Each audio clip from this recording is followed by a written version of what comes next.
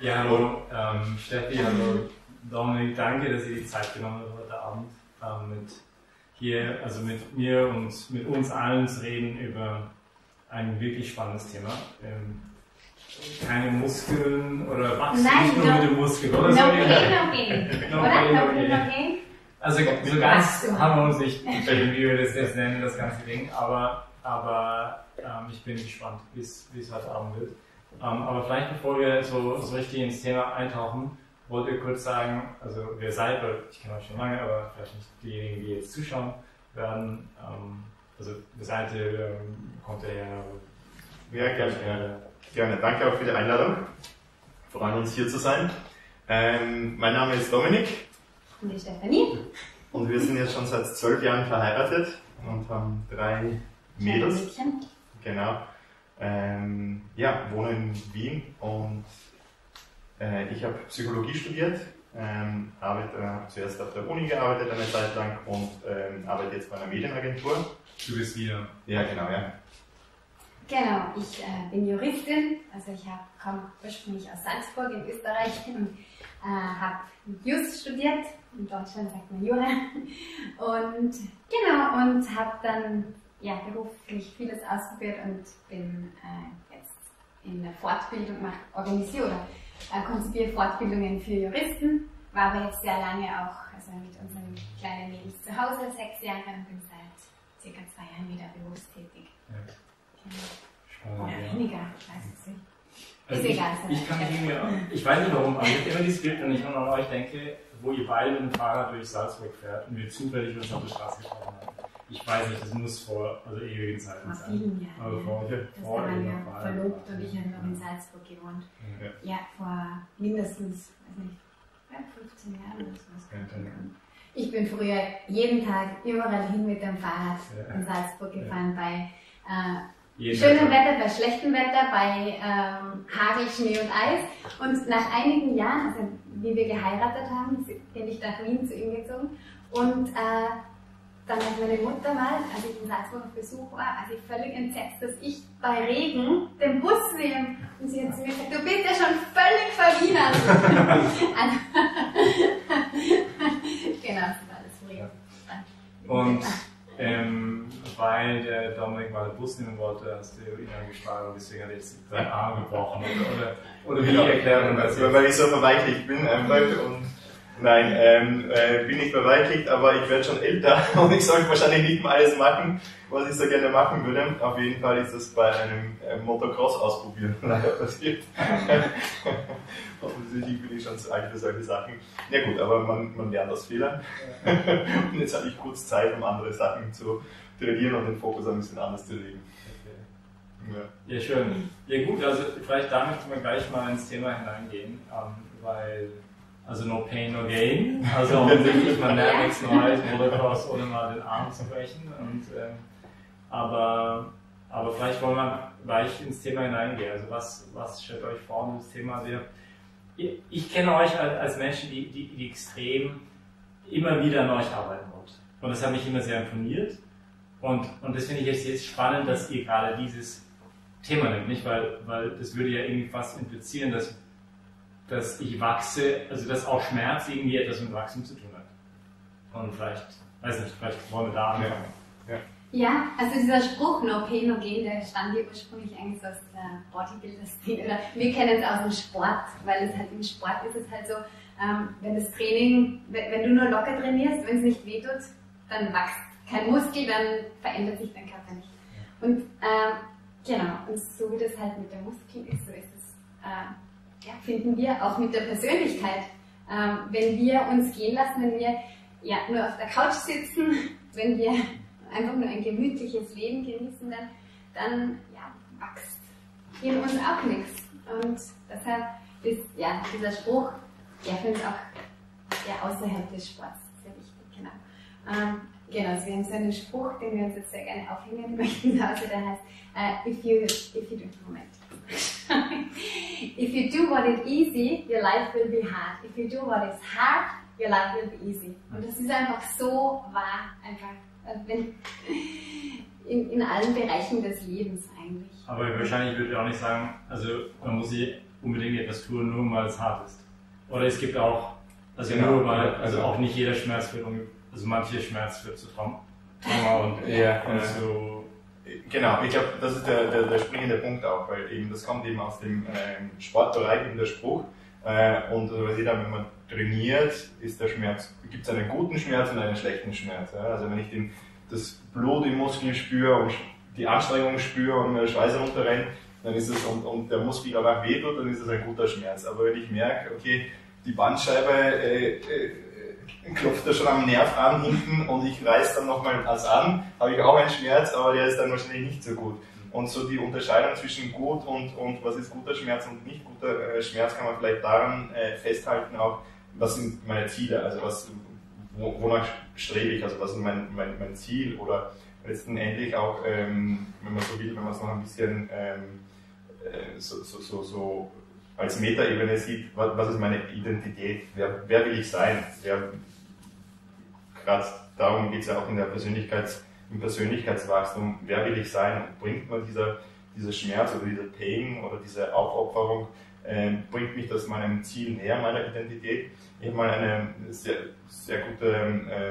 gutes Bild mal gelesen auch, wo der Autor dann in dem Buch geschrieben hat, es gibt eben oft neigen Menschen dazu, von den Gefühlen oder auf Basis von Gefühlen Handlungen zu setzen und diese Handlungen definieren dann die Identität, weil das, was ich mache, das definiert ja in gewisser Weise auch meine Identität. Und so kannst du das nochmal wiederholen? Also die Gefühle, zuerst die Gefühle, dann auf Basis der Gefühle mache ich Handlungen, also ich fühle mich jetzt zum Beispiel müde, geschlaucht, um jetzt im Sportbereich zu bleiben. Ich bleibe dann auf der Couch sitzen, das ist meine Handlung. Und die Identität, die daraus dann sich ergibt, ich werde ein Couch-Potato und denke mal, okay, ich bin ein Couch-Potato, ich bin eher so ein gemütlicher. Und ich glaube, der Schlüssel dazu ist, sich zuerst überlegen, wer will ich sein, was soll meine Identität sein, auch vielleicht in den unterschiedlichen Lebensbereichen. Wer will ich sein und zuerst überlegen die Identität und auf Basis dessen dann die Handlung setzen und dann kommen die Gefühle, die eigentlich dann dazu passen auch, also so in die andere Richtung und also das Leben und sich nicht leben lassen, so ein bisschen. Ja. Genau, also irgendwie, ich glaube, wenn man nicht aktiv wirklich sein Leben gestaltet und nicht wirklich bewusst sich hinsetzt, sich überlegt, ja, was ist der Sinn in meinem Leben, wer will ich sein und was soll das sein, was mich ausmacht, ja, dann werde ich irgendwie, also es gibt so einen Spruch, den ich in der Teenagerzeit so oft gehört habe und den ich so verinnerlicht habe, so die Welt tritt zur Seite, um den vorbeizulassen, der weiß, wohin er geht. Und wer nicht weiß, wohin er will, der landet irgendwo. Und deshalb finde ich, ist es so wichtig, dass man nicht einfach, also weil es kommen so viele Einflüsse im Leben, wirken auf einen ein und die machen dann mit dir was und irgendwann bist du das Ergebnis dieser ganzen Einflüsse. Und ich glaube, dass es auch umgekehrt sein kann. Also dass man sein Leben proaktiv gestaltet, indem man sagt, das sind meine Prinzipien, so will ich sein, also so machen wir das. Also ich habe mir überlegt, wer will ich sein und das versuche ich möglichst oft mir in Erinnerung zu rufen. Das ist super und es ist genau, wenn du sein möchtest. Nein, oder naja, also es gibt mehrere Klauseln dazu. Also das erste, ich glaube, es gibt verschiedene Methoden oder verschiedene Ansätze, wie man sich das überlegen kann. Eine ganz gute ist so, wenn man so ein bisschen auch denkt an das Lebensende. Auch dieser Spruch, also was will ich dann, wenn ich an meinem Sterbebett liege, was sind die Sachen, die mir dann wichtig sein werden wahrscheinlich. Also so diesen Fokus auf dieser Lebensspanne zu haben. Gut, und dann ist diese Überlegung über die Identität, das ist natürlich etwas, was auch wächst und sich ändert auch. Also man wird auch reifer, dann merkt man, okay, vielleicht ist das jetzt nicht mehr so wichtig oder vielleicht ist ein anderer Punkt eher wichtiger. Oder es kommen auch Rollen dazu. Man wird vielleicht dann wie wir geheiratet haben, habe ich eine Rolle als Ehemann dazu genommen. Und dann ist es auch noch eine neue Identität, was für ein Ehemann will ich sein? Dann vielleicht, wenn ich 80 bin, wie will ich dann sein? Dann haben wir Kinder bekommen, auch was für ein Vater will ich sein. Also das entwickelt sich alles einerseits und dann arbeitet man dran und dann klappt es auch vielleicht nicht immer, manchmal kommt man drauf, vielleicht muss ich doch den Fokus ein bisschen nachjustieren, aber ich glaube, es beginnt mit dieser Frage, wer will ich sein? Also. Darf ich da vielleicht kurz einhaken? Also ich finde das sehr, sehr beeindruckend, also wie ihr das macht. Ne? Und immer schon, und mich jetzt würde mich aber interessieren, Also wie sieht das praktisch aus? Also wie geht er das praktisch an? Und zweitens, wie seid ihr drauf gekommen? Also macht ihr das schon immer so? Also, habt ihr das als Paar begonnen zu tun? Habt ihr euch da gegenseitig inspiriert? Also eigentlich war er der damit begonnen hat. Also Ja. ich glaube durch Bücher, also er hat voll viele Self-Development-Bücher schon immer gelesen und der Dominik war immer, seit ich ihn kenne schon, hat er mich beeindruckt, weil er so immer sehr fokussiert war, immer so ganz geradlinig, nie irgendwie, ja, der hat nie was gemacht, was irgendwie, was irgendwie nicht zu ihm gepasst hat. Also so, oder halt irgendwie einfach ein ganz geradliniger Mensch und also da hat er immer schon viel dran gearbeitet. Und irgendwie habe ich auch mal begonnen, also auch einige Bücher, er hat sehr viele Bücher, die so ein bisschen aus dem Militärischen auch kommen, so von ehemaligen Elite, also von Navy Seals zum Beispiel, weil das sind halt Menschen, die wirklich, also die müssen total an ihre Grenzen gehen, körperlich, und die müssen jederzeit... Genau, und vielleicht nicht nur das, sondern ich glaube, wieso es mich so fasziniert und wieso ich glaube auch, dass viele Wahrheiten sie auch erkannt haben, weil sie wirklich damit rechnen müssen, dass ihr Leben vielleicht bald vorbei ist. Also sie machen sich wirklich, also so wie wir vorher gesagt haben, diese Reflexion des Lebensende und wofür will ich mein Leben einsetzen, haben sich wahrscheinlich diese Soldaten, die an der ersten Front kämpfen, wahrscheinlich stellen müssen, diese Fragen, weil sonst macht man das nicht und dadurch kriegt man auch eine andere Perspektive aufs Leben und auf die Prioritäten. Also insofern, ja. Und jetzt, also ich kann mir jetzt vorstellen, dass vielleicht der eine oder andere zuhört und sagt, gut, aber jetzt ein Elite-Soldat ist nicht unbedingt mein, weißt du, also vielleicht dann, oder ob das, sollte das überhaupt unser, was? Das wäre für mich genauso, wie ich so diese Bücher in seinem Regal gesehen habe, ich mir auch gedacht, oh Mann, also wieso beschäftigt sich der so viel mit so Elite-Soldaten, aber als ich dann selber so ein Buch zur Hand genommen habe, habe ich dann festgestellt, es geht da nicht nur um dieses Thrill und Krieg oder Krieg gar nicht, sondern eher um Persönlichkeitsentwicklung, weil einfach, so wie der Dominik gerade gesagt hat, das sind Personen, die wirklich jeden Tag bei der Arbeit ihr Leben verlieren können. Und da muss man wirklich so diesen Fokus haben, wofür mache ich das überhaupt? Also das heißt, ihr habt euch sozusagen Prinzipien eher aus diesen Dingen rausgeholt, dass dann überlegt, was könnte das für uns? Ja, beziehungsweise wir haben gar nicht nur, also es gibt so, also wir haben, mein erstes Self-Development-Buch war so eins, The Way of a Seal hat das geheißen, und da ist es darum gegangen, dass wie wichtig es ist, dass man weiß, wer man ist, dass man seine Ziele im Leben genau kennt, dass man genau weiß, was sind meine Lebensprinzipien, nach denen ich mich ausrichte in allen meinen kleinen Handlungen, und dass man sie wirklich präsent hat, damit ich in jeder kleinen Situation, in der ich so stecke in meinem Leben, weiß, das ist mein Prinzip. Ja. Deshalb sage ich dazu Nein und dazu Ja. Und deshalb halte ich mich damit länger auf und dafür will ich keine Zeit verschwenden. Das sind ja so tausende Entscheidungen, die wir so jeden Tag treffen. Und je mehr ich meine Grundprinzipien immer parat habe und weiß, genau. Ich denke gerade, sorry, das ist jetzt kurz aber mir kommt gerade das Bild, ich habe vor ein paar Tagen mit jemandem gesprochen, das ist gerade jemand, der gerade geheiratet hat, vor ein paar Wochen, und gerade realisiert hat irgendwo eine Statistik gelesen, dass, leider kann ich mich nicht genau an die Statistik erinnern, aber irgendwie, ich weiß nicht, am Ende so unseres also der Durchschnittsbürger sozusagen nutzt 20.000 Stunden seines Lebens, oder ist es noch 50 mehr, in Social Media. Und das hat ihn so schockiert, nicht, weil er sagt, also will ich überhaupt dafür meine Zeit investieren, nicht? Also, und man reflektiert halt öfters gar nicht darüber, weil man sagt, man hat viel Zeit und es geht ewig lang. Aber ich könnte mir halt vorstellen, so vielleicht gewisse in Extremsituationen, dass das einfach ein Prinzip ist. Also es gibt ja auch im christlichen Bereich so ein Gedanke, so ein bisschen lebt jeden Tag, als wäre es der Letzte. Natürlich kann ich jetzt mich total stressen und oh mein Gott, aber das ist ja nicht der Punkt. Der Punkt ist einfach diese Achtsamkeit, dieses Bewusstsein. Wie lebe ich meinen Tag und was sind die Entscheidungen, die ich treffe? Und vielleicht gerade diese Perspektive hilft dann auch, eine größere Klarheit zu gewinnen, oder? Wie ich jetzt meine Entscheidungen treffe für meinen Alltag.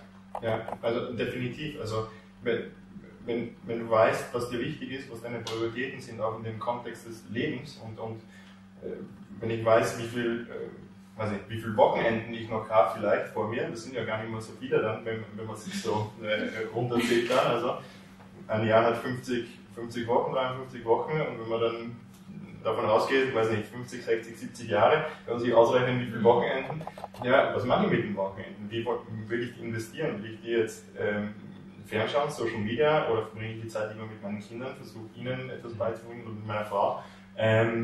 Ja, also man kriegt dann einfach eine andere Perspektive. Das heißt natürlich nicht, dass es nie einen Slack irgendwie gibt, also so einen sich gehen lassen. Das kommt automatisch, aber ich glaube, es ist wichtig, halt den Fokus zu haben und sich immer wieder zu verinnerlichen oder wieder zu erinnern, bringt mir das was für meine Ziele, für meine Entwicklung oder eben nicht. Ja. Und wie macht ihr das? Also wenn einer so ein bisschen einen Slack hat, merkt der andere das dann bei euch oder gibt ihr da euch Feedback gegenseitig? Naja, ich glaube, was wichtig ist, auch dem anderen auch den Freiraum zu geben. Also bei mir jetzt zum Beispiel war es so, ich habe mir vor ein paar Wochen den Hand gebrochen und das ist natürlich so schon irgendwie sehr frustrierend am Anfang und da kommt schon so ein gewisser Slack an. Also die Gewohnheiten, die man sich erarbeitet hat, viele von denen, sagt man so, jetzt freut es mich überhaupt nicht. Also jetzt freut es mich nicht, kalt zu duschen, wenn ich schon den Arm so in der Dusche halten muss, noch kalt, das ist mir einfach zu viel.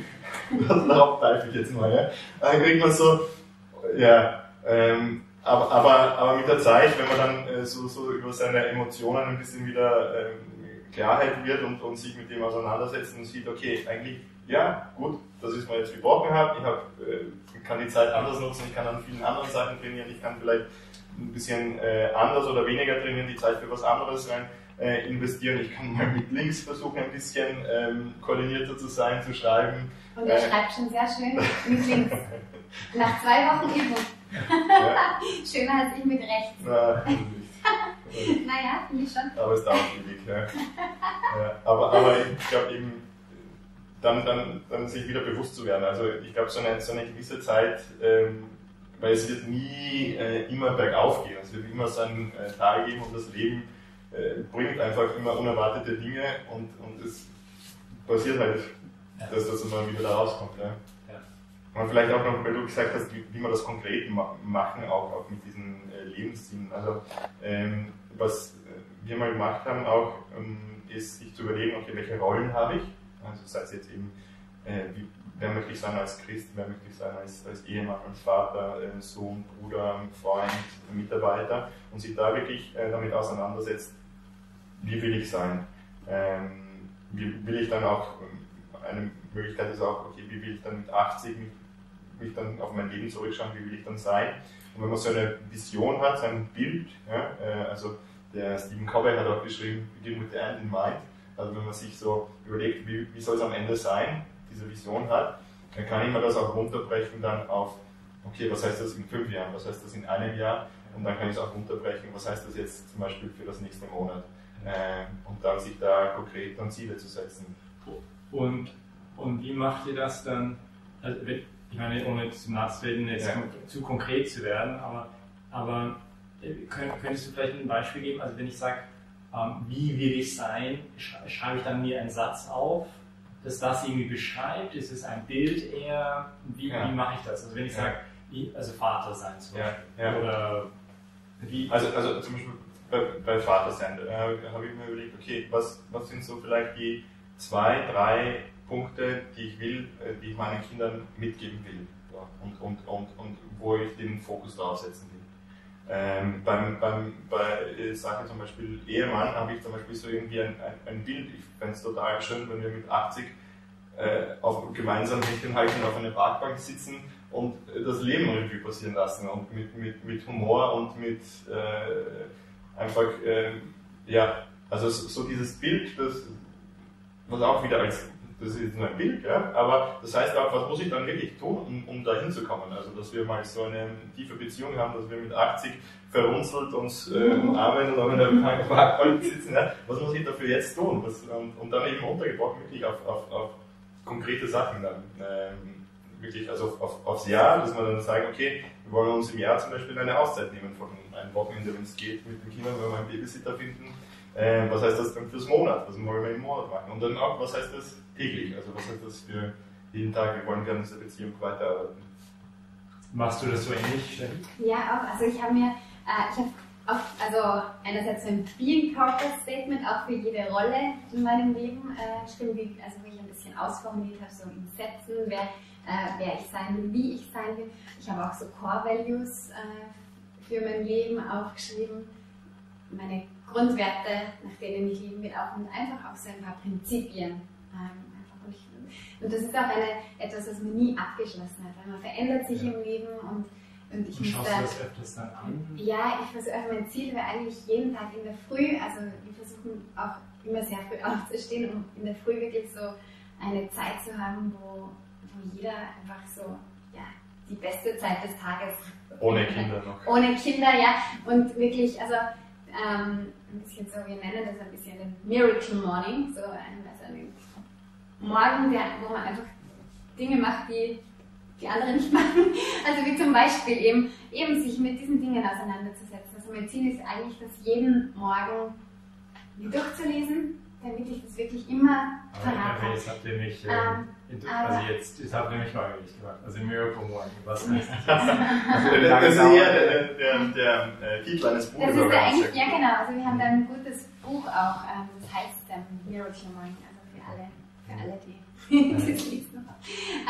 Genau, da geht es einfach darum, also es gibt ja dieses Sprichwort, morgen stimmt hat Gold im Mund und ich finde, das ist sehr wahr, also dass man, wenn man früh aufsteht, bevor die anderen aufstehen, bevor der Tag beginnt, einfach sich Zeit zu nehmen für die Dinge, die wirklich wichtig sind und für die man sonst oft einfach keine Zeit findet. Das heißt für uns einfach ein bisschen Stille, Gebet auch für uns und eben auch sich auch mit den Dingen beschäftigen. Wer will ich sein? Eben diese Punkte durchzulesen und auch ein bisschen dran zu arbeiten. Auch Training gehört auch dazu in der Früh. Das sind alles Dinge. Gymnastik, was machst du Training? Ja, also ich mache Bodyweight Exercises. Was anderes. Also das machen wir nicht gemeinsam, da machen wir nicht sein eigenes Ding. Aber einfach in der Früh. Wie lange ist das? Ja, es kommt drauf an. Also ich will mal ins Bett gegangen. Ja, ein bisschen. Ja, ich finde ja immer, früh ins Bett gehen ist schwieriger als früh aufstehen. Also der Dominik steht ja tatsächlich fast immer, jetzt in Ferien, jetzt ist gerade alles, also er steht eigentlich fast immer um 4.30 Uhr auf. Ich schaffe es meistens nicht um 4.30 Uhr. Um 4.30 Uhr? Ja, momentan ist es 5.15 Uhr. Also. Genau, ich stehe, ich versuche um 5 Uhr aufzustehen, wobei ich auch manchmal Phasen habe, wo es nicht so funktioniert. Und das macht ihr abhängig von der Zeit, wenn ihr schlafen geht oder nicht wirklich? Ein bisschen. Ja, eigentlich. Ein bisschen. Also Ziel ist wirklich, also der Morgen beginnt schon am Abend davor. Also sich da, wenn man das eine Priorität ist, früh aufzustehen, was es ist eben, weil ich dann auch irgendwie mehr wirklich das Leben leben kann und nicht gelebt wird, weil wenn ich aufstehe, wenn die Kinder aufstehen, dann renne ich allen hinterher und dann weiß ich nicht mehr was, also ja, dann bin ich nur noch am Reagieren und nicht mehr am Agieren. Und wenn man das eine Priorität ist, dann muss ich wirklich schauen, früh ins Bett zu gehen. Und das gelingt nicht immer halt, weil so wie es ist mit Kindern, manchmal schlafen sie spät ein, wir wollen auch ein bisschen Zeit für uns haben, Haushalt und so weiter. Und das ist eher das Schwierige. Also so 70% der Zeit, 60% der Zeit gelingt es dann doch vielleicht. Ja, doch. Also weil, wenn man es zu einem Prinzip macht, also ich versuche mir schon jetzt ein Prinzip zu machen, um diese Uhrzeit aufzustehen, wenn ich aufstehen will. Aber und dann habt ihr so eine Stunde. Dann auch, ja, kommt drauf an. Also der Dominik hat mehr, also er trainiert eine Stunde. Ich trainiere eine halbe Stunde, also ich habe eine halbe Stunde Sport, Gebet, auch Lesen. Also am Abend, ja, manchmal komme ich am Abend nicht zu lesen, ich lese in der Früh. Ja. Also sowas wie Bibel lesen, das ist fix in der Früh und nicht am Abend. Ja. Und genau. Dann schaust du mal deine Sätze an oder so. Ja, genau. Ich glaube, hast du mir etwas von Powersätze oder was hast du dann? Also, das sind so Sätze, die sich motivieren für den Tag? Oder habe ich das irgendwie falsch in Erinnerung? Ach, so ein paar Affirmations, ja, so Okay. ein paar. Ja, oder beziehungsweise eigentlich die Dinge, die mich grundsätzlich motivieren. Verstehe. Ja. Aber was vielleicht auch da in dem Kontext wichtig ist, früh aufstehen beginnt einerseits am Abend davor und dann auch wirklich vielleicht auch mit der bewussten Entscheidung am Abend davor, dass ich aufstehe, weil so wie es oft ist in der Früh, ist die Versuchung recht hoch, den Buzzer zu drücken und weiter zu schlafen. Ja. Mein Wecker, den ich eingestellt habe, also da kann man ja einen Titel geben für den Wecker, und ich habe ihn jetzt genannt Heroic Minute, ein bisschen auch nach dem Heiligen, ich glaube das war der Matthias Klar, glaube ich. Aber er hat das eben gesagt, dass das ist die erste Aktion am Tag, die man setzt, wo man ein bisschen auch den Tag bestimmt. Also bin ich wirklich jetzt, sag ich mal, in den kleinen Sachen auch ein Held. Ja? Und wenn ich es schaffe, hier wirklich zu dem zu stehen, wozu ich mich vorher committed habe, ja? Auch wenn es jetzt im Moment die Gefühle gar nicht danach sind, ja, dann ist das so eine erste Entscheidung des Tages, die mir dann auch das Feedback gibt, okay, ich möchte mein Leben so leben, wie es meine Commitment oder nach meinem Purpose ist. Und darum ist es irgendwie so wichtig, auch wirklich für mich dann wirklich aufzustehen, wenn der Wecker läutet. Ja? Also. Genau, das sind wir wieder bei No Pain, No Gain. Weil natürlich ist es ist schrecklich manchmal in der Früh aufzustehen. Also manchmal ist es wirklich schlimm und ich würd wirklich am liebsten den Snooze-Button hauen und weiterschlafen. Es ist manchmal schrecklich aufzustehen. Aber No Pain, No Gain. Also wenn ich liegen bleibe, dann habe ich eben, dann stehe und dann erst aufstehe, wenn die Kinder mich rütteln, dann habe ich vorher nicht eine schöne Gebetszeit gehabt, dann habe ich mich vorher nicht mit meinen Zielen und allen Dingen auseinandergesetzt, die für mein Leben wichtig sind. Dann habe ich nicht trainiert und fühle mich eigentlich ein bisschen wie ein Loser. Ja, dann ist das der erste Schritt Richtung Couch-Protein. Und ich glaube, dieser Satz auch No Pain, No Gain ist in so vielen Aspekten des Lebens wahr. Ich meine, es gibt noch jemanden anderen, der so einen ähnlichen, ich glaube, das geht alles in eine ähnliche Richtung, aber auch einen ehemaligen Soldaten, der einen Podcast hat und der nennt das Discipline equals Freedom. Also wenn ich da diszipliniert bin und in manchen Punkten mich da eben diesen Pain aussetze, mag das vielleicht wirken wie eine Einschränkung. Disziplin klingt ja eher nach Einschränkung, aber in Wirklichkeit gibt man das eben diese Freiheit. Wenn ich früh aufstehe, gibt man das die Freiheit, wirklich diese Zeit zu haben, den Fokus zu setzen. Und genauso in anderen Bereichen. Also wenn ich da diszipliniert bin. Nicht so Sklave der Gefühle vielleicht zu sein. Genau, das übe ich ja immer mehr ein. Ja, genau. Und ich glaube, was auch No Pain, No Gain, wenn wir jetzt zum Beispiel den Aspekt des Glaubens auch mit reinbringen. Ich finde das jetzt, also dieser Satz No Pain, No Gain, ich finde das cooler, als man denkt. Also, wie ich das zum ersten Mal gelesen habe in so einem Sportbuch von einem Trainer, habe ich mir gedacht, okay, No Pain, ja, es gilt halt für den Sport, aber eigentlich finde ich im christlichen Kontext so total den Sinn, weil eigentlich Jesus, also wir als Christen glauben ja, Jesus hat einfach durch sein Leiden am Kreuz uns erlöst und hat quasi, er hat unsere Erlösung verdient, er hat unsere Strafe auf sich genommen und ohne seinen Pain hätten wir nicht das Gain. Also finde ich, also Jesus hat das total vorgelebt.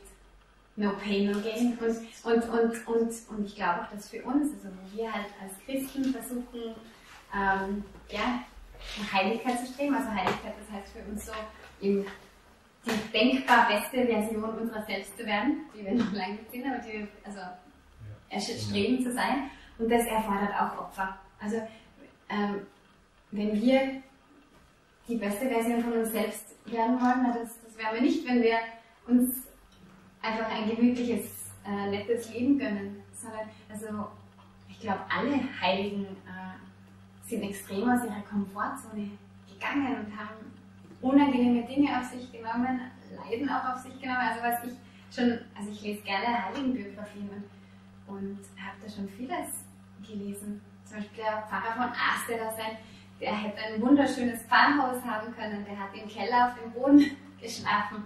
Einfach hat er echt. Aber würden wir sagen, das ist falsch? Sorry. Ja, nein, sag. Sorry, sollten wir eine Pause machen? Okay. Also Steffi, du hast gerade den Fall von erzählt. Und das, wo er geschlafen hat auf dem Boden, er hätte einen schönen Farmhaus haben können.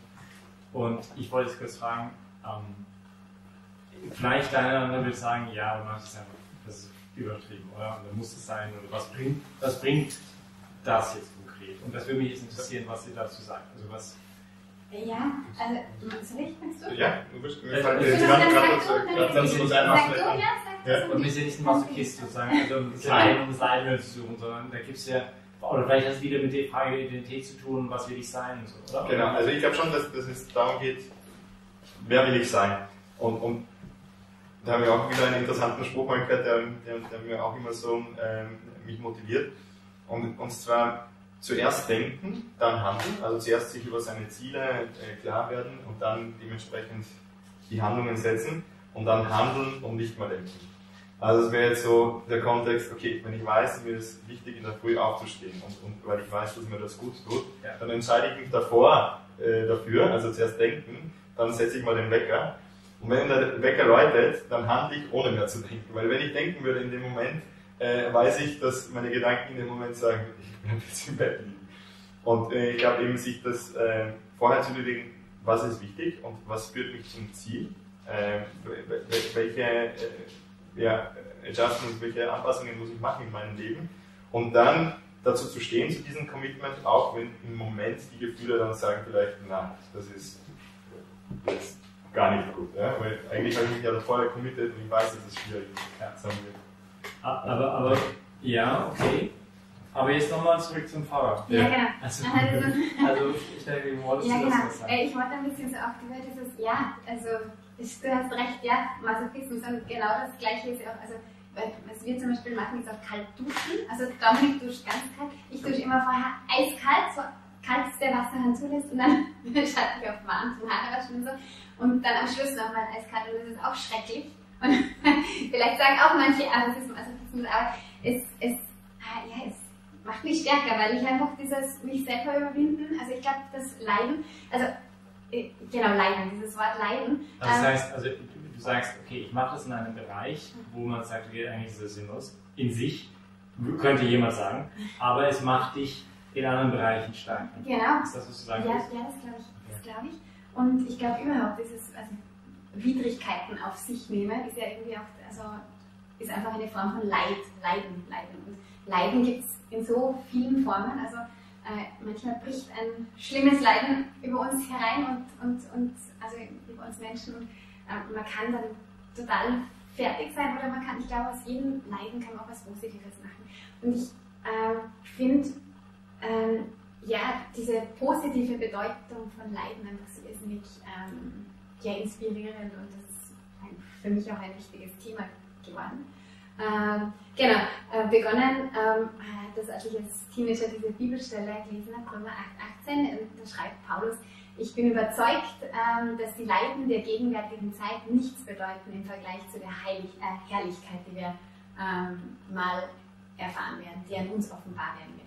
Genau, und das habe ich immer schon irrsinnig schön gefunden, dass dieser Gedanke, dass einerseits Leiden, dass es nicht immer so aus unserem, also jeder versucht das aus seinem Leben möglichst wegzulassen. Und wenn ein Leiden halt über uns heranbricht, dann sind wir ganz down, aber eigentlich, allein dieser Satz, wenn man sich das auf der Zunge zergehen lässt, ich bin überzeugt, dass diese Leiden nichts sind im Vergleich zu der Herrlichkeit, für die Gott uns geschaffen hat. Also das hilft total, jegliches Leiden auch leichter zu tragen. Und und außerdem glaube ich, dass jeder, also in unserer Teenagerzeit, da gab es diesen Hit von Everybody Got to Suffer. So, you think that you're the only one who got to suffer? Everybody got to think they got to suffer. Und das ist so wahr, weil eigentlich, auch wenn ich mich bemühe, ein möglichst easy cheesy Leben zu haben, möglichst alles, was irgendwie das Leiden, alle Schwierigkeiten vermeide, jeden erwischt es irgendwann. Und deshalb finde ich es so gut, sich einfach so damit auseinanderzusetzen und Leiden auch als einen Teil quasi meines Lebens anzuerkennen. Und das auch, ja. Sorry, also, aber du würdest jetzt nicht wahrscheinlich sagen, okay, jetzt müssen wir unbedingt das Leiden suchen. Ja, kommt drauf an. Also in einem gewissen, kommt drauf an. Ich glaube, dass es gibt ja auch diesen Satz, was dich nicht, also österreichisch sagt man, was dich nicht umbringt, das macht dich stark. Was dich nicht umbringt, macht dich stark. Und darf ich da kurz eine Klammer machen? Die Spanier haben auch so einen lustigen Satz, aber es ist ein bisschen anders. Und zwar, also jetzt übersetzt auf Deutsch wäre es, was dich nicht umbringt, macht dich fett. Aber gut, machen wir nicht zu. Ja, genau. Und insofern glaube ich halt, dass auch wenn wir halt so kleine Leiden, wenn das eiskalt duschen, ja, es ist furchtbar unangenehm, aber es tut mir nichts. Das macht mich stark. Und genauso das Training, also mein Sport und mein Training in der Früh, ist auch schrecklich. Ich stirb jedes Mal fast davon. Und ich hasse es irgendwie voll jeden Tag in der Früh. Jetzt muss ich Training machen. Aber ich mache es und nachher bin ich froh und das macht mich stark und es hilft mir gesund zu bleiben. Also glaube ich,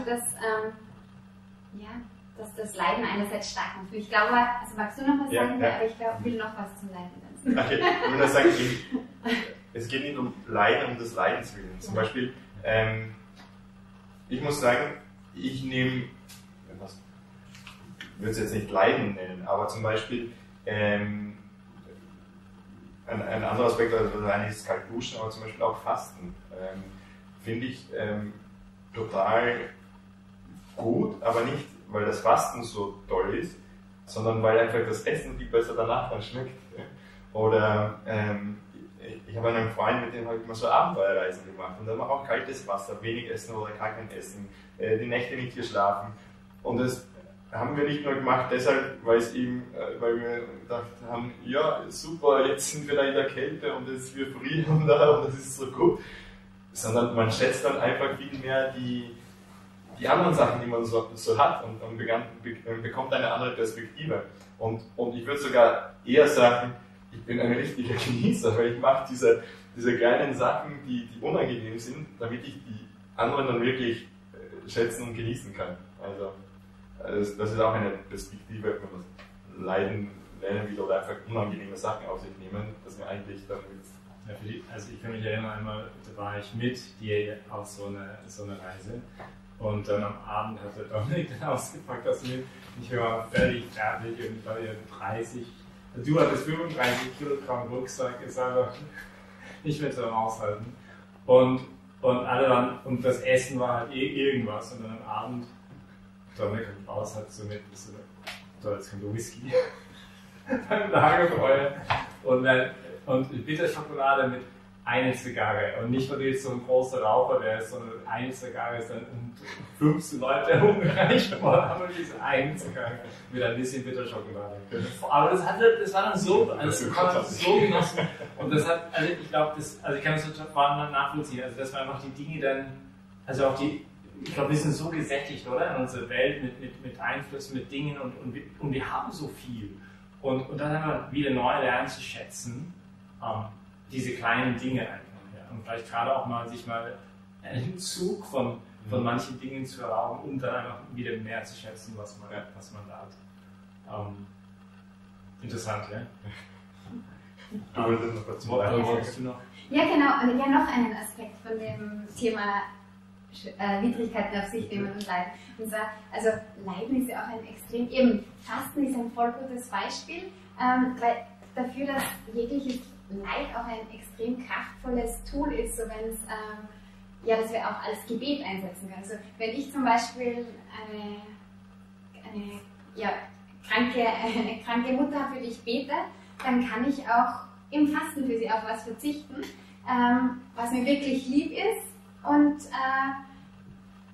dann, wenn ich auch wirklich auf was verzichte, was wirklich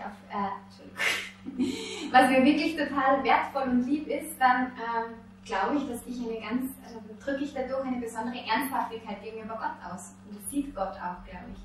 Und das Gleiche können wir mit allen anderen Dingen machen. Also ich weiß auch, die heilige Therese von Lisieux, da habe ich mal ihre Lebensgeschichte gelesen, und die hat gesagt, wenn du auch nur eine Stecknadel vom Boden aufhebst und das mit Liebe machst, dann kannst du dadurch Großes bewirken. Dann kann einfach so, das ist ein bisschen, also ich glaube, dieses Thema Leiden und Schwierigkeiten auf sich nehmen macht einerseits stark, also das ist die menschliche Ebene, aber auch auf dieser christlichen Ebene, auf dieser geistlichen Ebene hatte sie auch totale Wirkung, weil wenn ich Gott bitte um etwas, im Gebet und dann das noch unterstütze quasi, also sag, und lieber Gott, jetzt werde ich für dich, für dieses Anliegen, für die kranke Mutter zum Beispiel, werde ich jetzt jeden Tag ab jetzt nur noch eiskalt duschen, was für mich schrecklich ist, und ich bitte dich, bitte nimm das als Gebet an. Also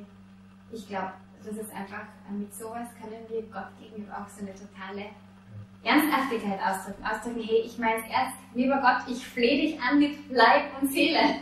Und deshalb glaube ich, dass es auch total wertvoll ist, auch um andere Dinge zu erreichen, die wir selber nicht können, wo wir Gottes Hilfe dazu brauchen. Ich finde das ein interessanter Aspekt, vielleicht für jemand, der jetzt zuschaut, und vielleicht kannst du, liebe Zuhörer, also gerade damit nicht so wahnsinnig viel anfangen, also gerade das Thema Gebet und Leiden und so, vielleicht findest du sogar ein bisschen schräg.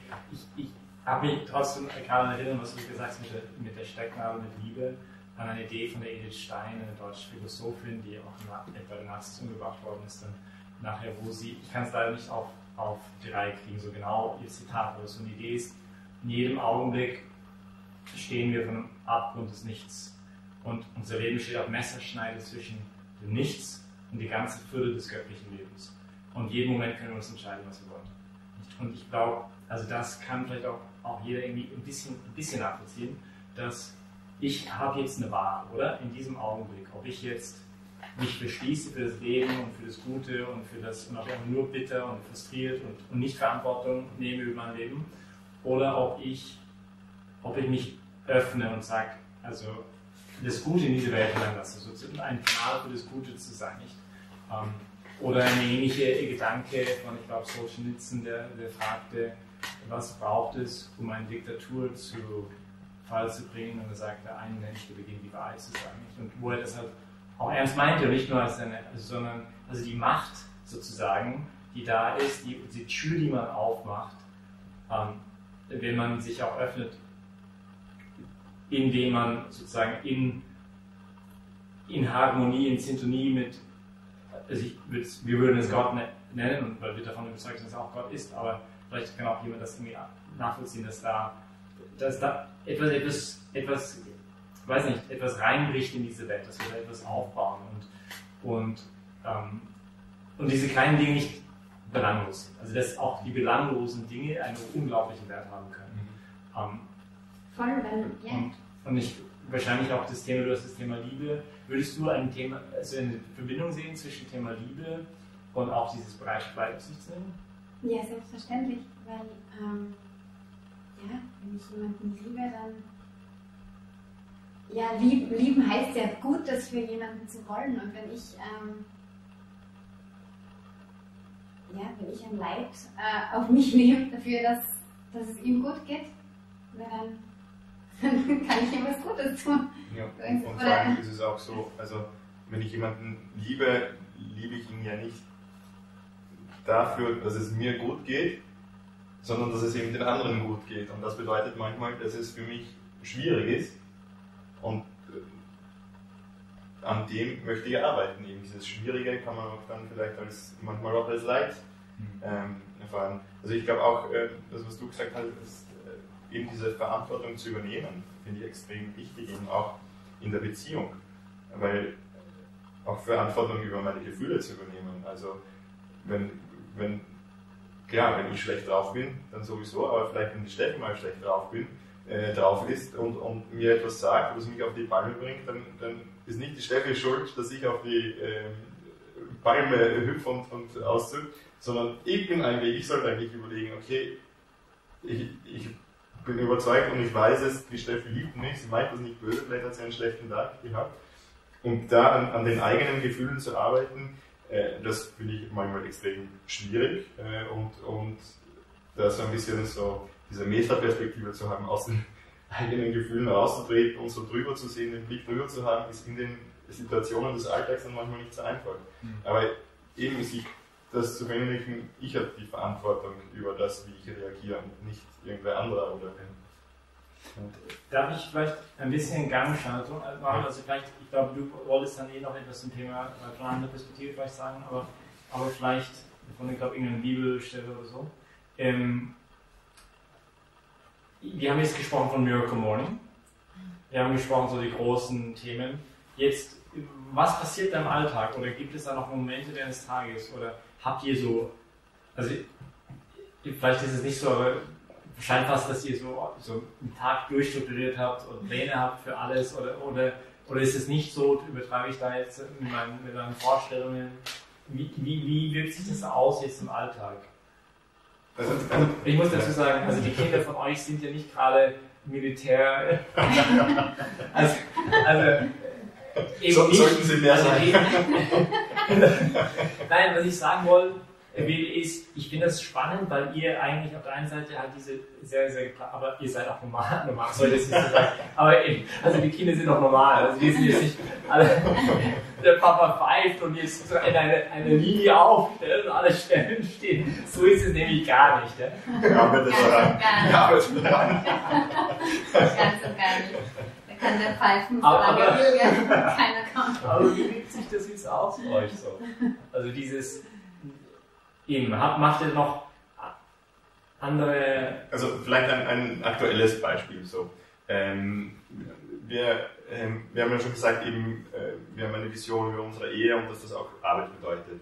Und das heißt zum Beispiel auch, dass wenn wir irgendeine Idee bekommen, irgendeinen guten Vortrag hören, wo wir merken, okay, das sind interessante Aspekte, das könnte uns vielleicht weiterbringen, dann sagen wir, okay, probieren wir das mal aus, machen wir das mal, vielleicht hilft das in diesen und jeden Punkt weiter. Wenn nicht, dann kann man es noch immer anders machen. Und das war eben vor einigen Monaten, habe ich so einen Podcast gehört, wo eine Psychologin, eine Buchautorin interviewt worden ist, die ein Buch mit dem Titel, glaube ich, Marriage Meeting geschrieben hat. Und das habt ihr beide angehört? Nein, eigentlich das nur er. Beim Laufen einen Podcast gehört und das habe ich mir gedacht, okay, das ist vielleicht ein Aspekt in unserer Ehe, der uns weiterhilft, weil da gibt's, das ist wirklich ein Meeting, also einmal die Woche, dass man sich Zeit nimmt für ein Meeting und das besteht aus 4 Teilen. Und das erste ist, dass man mal anfängt miteinander sich die Wertschätzung auszudrücken, also zu sagen, okay, was war so in der Zeit, wo ich wirklich dich wertschätzen habe können oder welche Eigenschaften an dir und was du gemacht hast. Das ist ein bisschen so strukturiert von einer Psychologin auch so ein bisschen als Rollercoaster. Also so, es beginnt mal mit was Gutem, mit was Positivem, dass man sich einander die Wertschätzung ausdrückt. Der zweite Aspekt ist so Haushaltskram. Also was steht so diese Woche an? Also was für Termine haben wir? Wer muss wann das Auto nehmen? Diese Aspekte, die bei uns ein bisschen so waren, zwischen Tür und Angel oder manchmal keine Zeit dafür. Wenn man keine Zeit hat, aber ich muss ja mit ihm nach diese 3 Termine fragen, ob das passt. Ja, genau. Das tut gut, wenn man dafür einen Zeitpunkt hat, einen fixen, wo man gemütlich sitzt, wo man vorher dann noch irgendwie ja, also das ist wirklich, wirklich schön. Inzwischen liebe ich es, Termine mit ihm zu besprechen, weil es einfach immer so ein netter Rahmen ist. Ja. Aber ja. Genau, und der dritte Punkt, also manchmal ist es halt, muss man viele Termine besprechen, das ist noch ein bisschen immer ein kleiner Style, dann kommt es wieder rauf, quasi, indem man sagt, okay, jetzt planen wir eine gute Zeit für uns. Und das kann sein von einer Date Night, von irgendwo ausgehen, von Urlaub, also wie wollen wir uns in der Zeit auch wirklich bewusst Zeit für uns nehmen, ja? oder auch als Familie. Und dann ist das vierte, vor welchen Herausforderungen stehen wir. Das kann sein etwas als Ehepaar oder auch persönlich, also was beschäftigt mich jetzt gerade und wie können wir uns da gegenseitig unterstützen. Und das ist ein ganz guter Rahmen, weil es ist eben so geplant, eine halbe, 3/4 Stunde maximal und wirklich so als Meeting, ja? aber es sind bewusst eben nicht als Date, weil Date Night machen wir dann zusätzlich noch, wo wir wirklich uns Zeit für uns nehmen jetzt um nette, aber so als Meeting. Und das haben wir gesagt, ich habe den Podcast gehört, ich habe den Vorschlag gemacht und dann haben wir das ausprobiert und es hat uns gut getan und wir haben einfach wieder ein bisschen mehr Ordnung, Struktur, auch weniger Potenzial, um irgendwo Reibung zwischendurch zu bekommen, einfach ein bisschen weggenommen. Und das war zum Beispiel ein konkreter Beispiel, wie das geht, dass wir an dem arbeiten. Viel lesen, Podcasts hören und Ideen auch, die uns in unseren Zielen weiterbringen.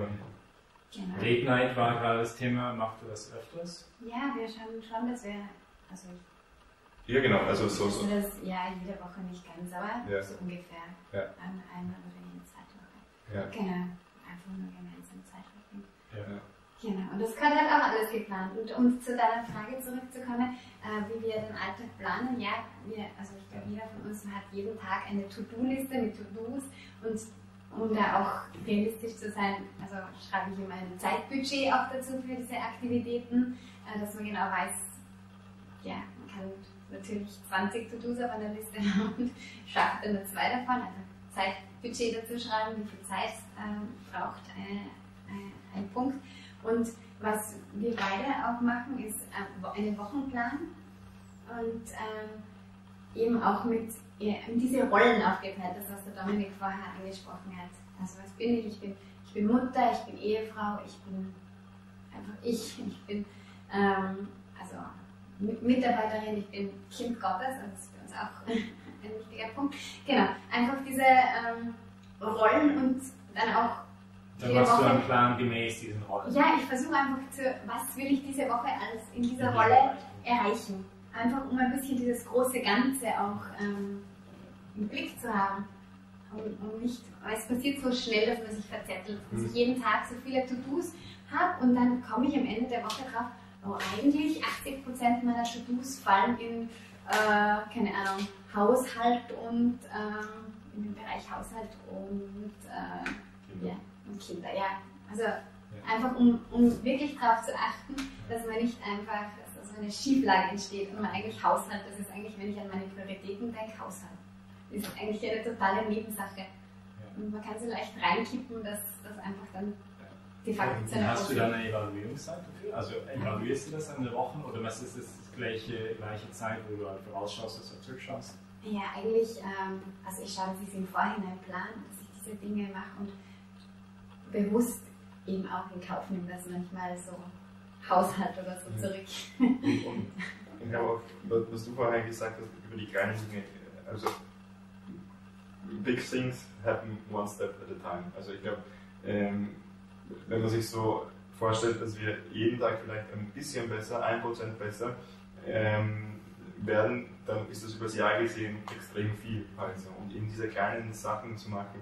Und da gibt es eben unterschiedliche Arten, wie wir es tracken. Also wenn wir sagen zum Beispiel, wenn wir jetzt eine Morgenroutine, eine Abendroutine oder bestimmte Dinge, die uns dann wichtig sind, auch als Gewohnheit, dass wir da zum Beispiel einen Habits-Tracker haben, also so Gewohnheiten, weil das einerseits motivierend ist und dann auch aber diese Evaluation bietet. Also wenn ich gesagt habe, dieses Monat ist mir jetzt das extrem wichtig, dass ich da ein Augenmerk drauf machen will, auf diese Gewohnheit und diese arbeiten möchte, dann sehe ich, wie viel von den 30, 31 Tagen habe ich es geschafft oder nicht. Das ist eine gute Möglichkeit, das auch zu evaluieren dann. Und du hast gerade gesprochen von Habit Tracker, Gewohnheiten aufbauen, wie macht. Könntest du das vielleicht noch ein bisschen genauer beschreiben? Ja, da könnte ich ganz in die Tiefe gehen, weil das einfach ein Bereich ist, der mich auch interessiert, im Psychologiestudium. Habits aufbauen, oder? Ja, Gewohnheiten, wie Menschen funktionieren, wie wir quasi die Neuronen gepolt sind, wie wir Entscheidungen treffen, was Gewohnheiten sind oder allein wenn man sich eine Gewohnheit anschaut, besteht sie aus 4 Aspekten. Zuerst gibt es einen Reiz, einen Cue, dann habe ich ein Desire, also den Reiz, den ich sehe, der ruft mir eine Erwartung hervor, dann habe ich eine Handlung und dann kommt der Reward, die Belohnung danach. So, und jetzt kann man in diesen Bereichen dann jeweils in die Tiefe gehen, weil das ist natürlich, hat alles auch seinen Sinn, wenn wir überlegen, okay, früher, wenn es nicht alles sofort zur Verfügung war und ich einen Hunger verspürt habe und da ein Mammut vor mir gestanden ist, Dann habe ich gewusst, okay, das ist der Reiz, ein Mammut, ich hole meine Freunde zusammen, wir haben dieses Verlangen, jetzt was zu essen, wir machen dann die Handlung, dass wir das Mammut erlegen und haben danach den Reward. Ja? Also das hat durchaus Sinn, aber in dieser gesättigten, sag ich mal, Welt, wo wir alles sofort immer zur Verfügung haben, führt uns das ein bisschen auch zu so schlechten Gewohnheiten bei. Aber wenn man dann sich das anschaut, eben wie Gewohnheiten entstehen und diese 4 Aspekte, kann man dann beginnen, auch bewusst an den Gewohnheiten zu arbeiten. Dass ich mir überlege, okay, wenn ich eine Gewohnheit einen Reiz braucht, dann, wenn ich eine gute Gewohnheit entwickeln will, dann muss ich mir diesen Reiz, den Cue, schaffen, indem ich zum Beispiel etwas Offensichtliches mir hinstelle, das mich daran erinnert, oder indem ich etwas an eine andere Gewohnheit, die vielleicht schon gut funktioniert, einfach dranhänge. Dann weiß ich, wenn ich die Gewohnheit mache, das ist der Reiz für die nächste Gewohnheit. Kannst du ein Beispiel geben? Zum Beispiel, dass wenn ich Zähne putze, neben der Zahnbürste dann auch gleich die Zahnseide steht, weil dann vergesse ich nicht, die Zahnseide zu verwenden. Ja, also so ganz banal. Oder wenn ich das Obst nicht im Kühlschrank stelle, sondern ich stelle es sichtbar hin, dann greife ich eher wahrscheinlich hin, weil es einfach offensichtlich ist und ich den Reiz eher sehe.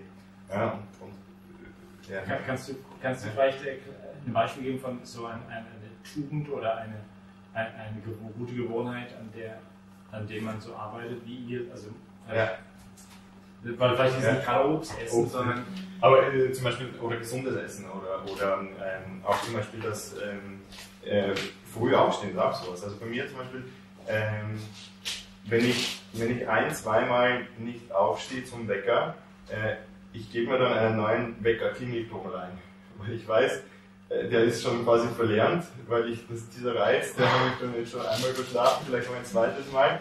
Aber ich weiß, ich brauche einen neuen Weckerton, damit ich den Reiz neu setzen kann und wieder die Gewohnheit quasi für den neuen Reiz aufbauen kann. Okay, aber jetzt so, ich stelle mir halt schwieriger vor, so charaktertypische Gewohnheiten und Tugenden. Also keine Güte, Barmherzigkeit. Also, wie mache ich das dann? Weil da muss man ganz konkrete kleine Schritte setzen, glaube ich. Also so versuche ich das. Also zum Beispiel, wenn ich daran arbeiten will, dass ich nicht immer meine schlechte Laune an den Dominik auslasse, dann kann ich mir nicht, also reicht es nicht aus, wenn ich mir grundsätzlich vornehme, lass nicht schlechter Laune an den Dominik aus, sondern ich überlege mir ein paar Punkte, wie, was gehört dazu. Ich zum Beispiel, also ich versuche, wenn er nach Hause kommt, ihn wie einen Gast zu behandeln. Also, ich weiß nicht, ob du nicht immer so behandelt bist, aber halt zum Beispiel, das ist mal ein Zeichen der Wertschätzung, dass man eigentlich sehr konkret auch, also kann man auch sich vornehmen, ich gehe jeden Tag zur Tür und begrüße ihn, zum Beispiel. Oder konkrete Dinge, die sozusagen zu dieser Haltung führen können. Ja, genau. Also ich glaube, dass sehr stark eben eine Haltung sich entwickelt aufgrund kleiner Aktionen, die man setzt. Oder eben das einfach total herunterbrechen auf viele kleine Punkte. Wo kann ich diese Gewohnheit üben? Was sind die Punkte, wo ich schlecht, wo reagiere ich immer unangenehm? Und genau dort ansetzen mit ganz konkreten kleinen Dingen. Wolltest du noch dazu was sagen, Dominik? Weil du hast gerade die 4 Bereiche. Genau, also du kannst in jedem Bereich in die Tiefe gehen. Aber der Schlüssel ist, das möglichst konkret zu machen. Eben Güte oder Geduld ist sehr breit und dann komme ich in eine Situation, vielleicht nicht immer, aber wo ich Geduld gerade brauche und dann kann ich es schwer konkret machen. Aber wenn ich mir vornehme, zum Beispiel, um geduldiger zu sein, nehme ich mir vor, auf dem Weg nach Hause etwas zu machen, das mich ein bisschen entkoppelt von der Arbeit und mich vorbereitet jetzt auf zu Hause, auf die Kinder. Dann komme ich ganz anders zu Hause an. Und dann überlege ich mir, okay, was könnte so etwas sein? Dass ich entweder mir wirklich eine bewusste Auszeit nehme, etwas lese, was inspirierend ist, etwas bete und wirklich da bewusst diesen Schritt zu setzen, okay, jetzt möchte ich nach Hause kommen und 100% für meine Frau und meine Kinder da sein. Ja? Also das wäre so etwas, vielleicht ein Aspekt, der auch Geduld bringt, weil ich dann nicht nach Hause komme, noch die Arbeit im Kopf habe. und dann vielleicht meine Kinder dann ganz ungeduldig begrüßen, wenn sie mal was erzählen wollen. Aber jetzt wirklich auf einen konkreten Schritt runtergebrochen. Also, und ich glaube, das ist das Wichtige, das möglichst konkret zu machen und auch durchaus ein bisschen damit experimentieren muss. Also was funktioniert auch für mich. So dass ich es auch wirklich kontinuierlich mache. Ja, und da wäre zum Beispiel der Reiz, ich steige jetzt in die Schnellbahn ein, okay, ich nehme mein Handy raus, lese zum Beispiel die Vespa oder irgendein Gebet oder weiß, okay, das ist der Zeitpunkt, dann habe ich es gekoppelt und dann ist es auch leicht, diese Gewohnheit zu machen. Ja. Aber ja genau, da muss man sich überlegen, möglichst konkret, wie sich das an. Ja. Okay. Ich glaube, wir kommen so langsam dem Ende zu. Wir haben vorher ein bisschen gesprochen und ich glaube, Steffi, du hattest eine Idee, noch etwas über ein paar Bibelstellen über dieses Thema noch etwas sagen, über das Wasser gehen oder so. Könntest du das noch? Ja, genau, ich liebe, also manche kennen diese Bibelstelle, wo im Evangelium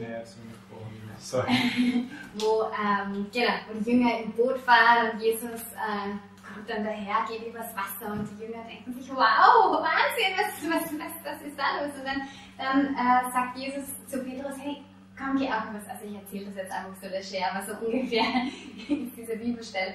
Komm, steig auch aus dem Boot, geh auch aus dem Wasser. Und Petrus versucht. Denkt sich, wow, es klappt! Und dann sieht er so, wie ein Windstoß kommt, spürt den Windstoß und denkt sich, ja stimmt, oh, ups, und versinkt gleich wieder.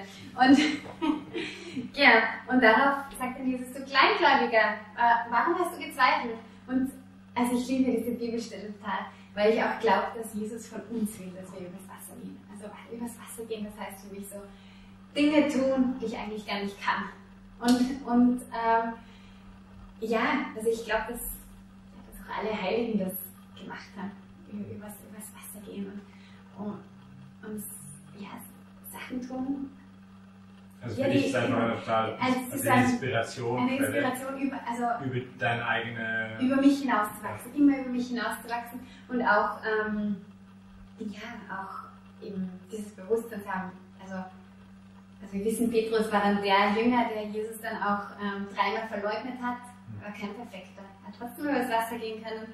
Und aber ich finde auch sehr hilfreich so dieses Zitat.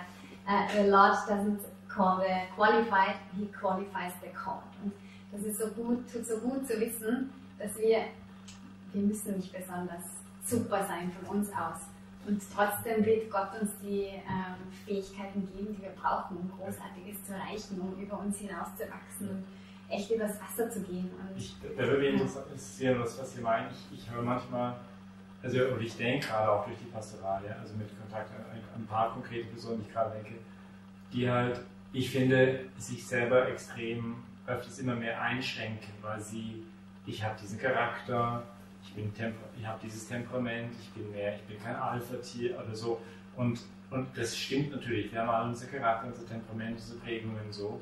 Aber ich finde halt öfters, das wird dann fast, ich weiß nicht, ob das ein deutsches Wort ist, fatalistisch, oder wie soll ich sagen, als würde jetzt, ich bin jetzt prädeterminiert und ich habe keine Freiheit mehr, aus dem herauszubrechen. Also ich bin jetzt irgendwie gefangen in meinen, ich weiß nicht, ob ihr versteht, was ich sagen will, aber also nicht aus Ausrede, aber es fast als, ich brauche mich ja nicht bemühen, oder ich versuche es erst gar nicht, also Dinge über Wasser zu gehen sozusagen, weil ich es ja nicht kann, das bin nicht ich.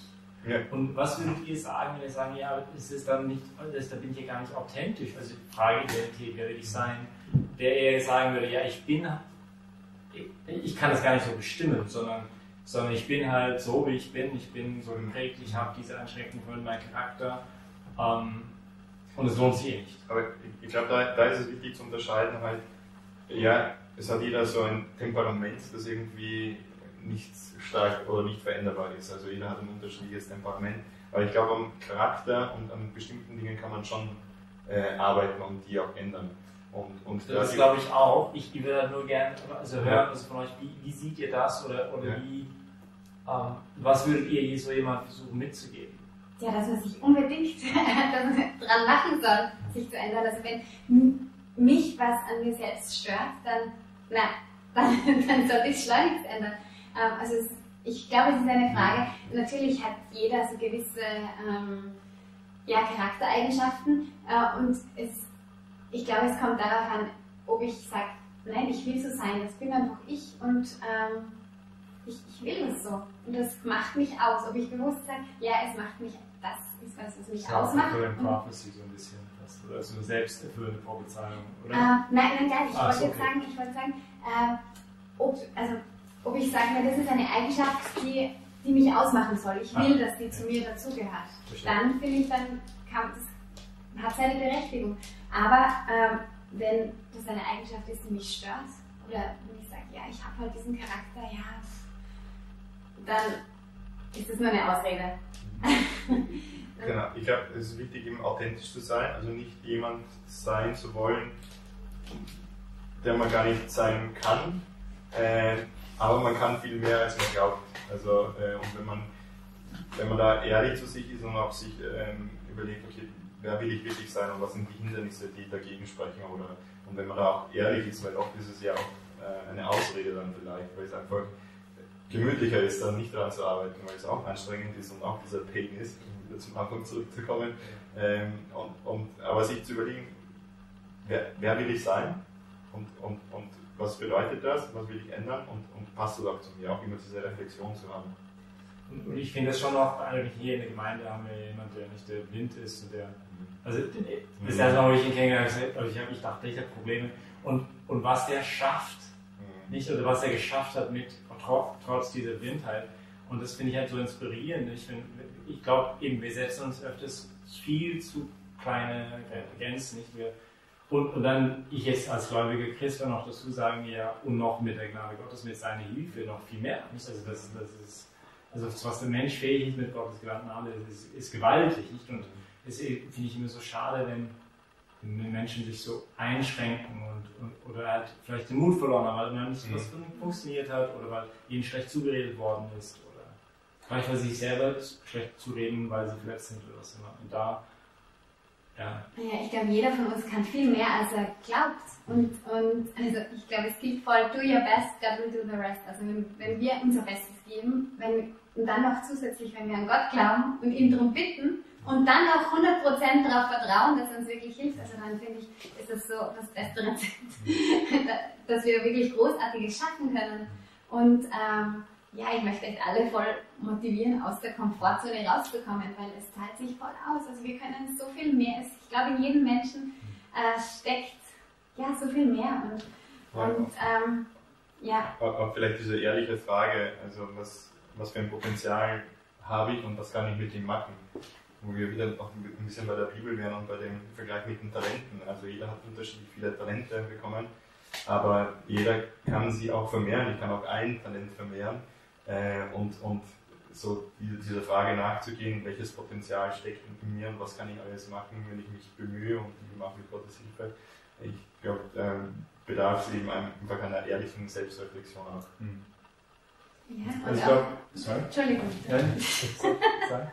Nein, ich wollte nur hinzufügen, weil wer immer nur das tut, was er schon kann, der bleibt auch immer nur der er schon ist. Und deshalb möchte ich halt Menschen immer dazu motivieren, auch Dinge zu tun, die man nicht kann. Weil dann wächst man so richtig und wird jemand, der man nie gewesen ist. Also, weil du vorher gesagt hast, das ist mein Charakter. Also, ich finde, man darf sich nicht von seinem Charakter einschränken lassen, weil sein Charakter entsteht halt auch aus verschiedenen Handlungen.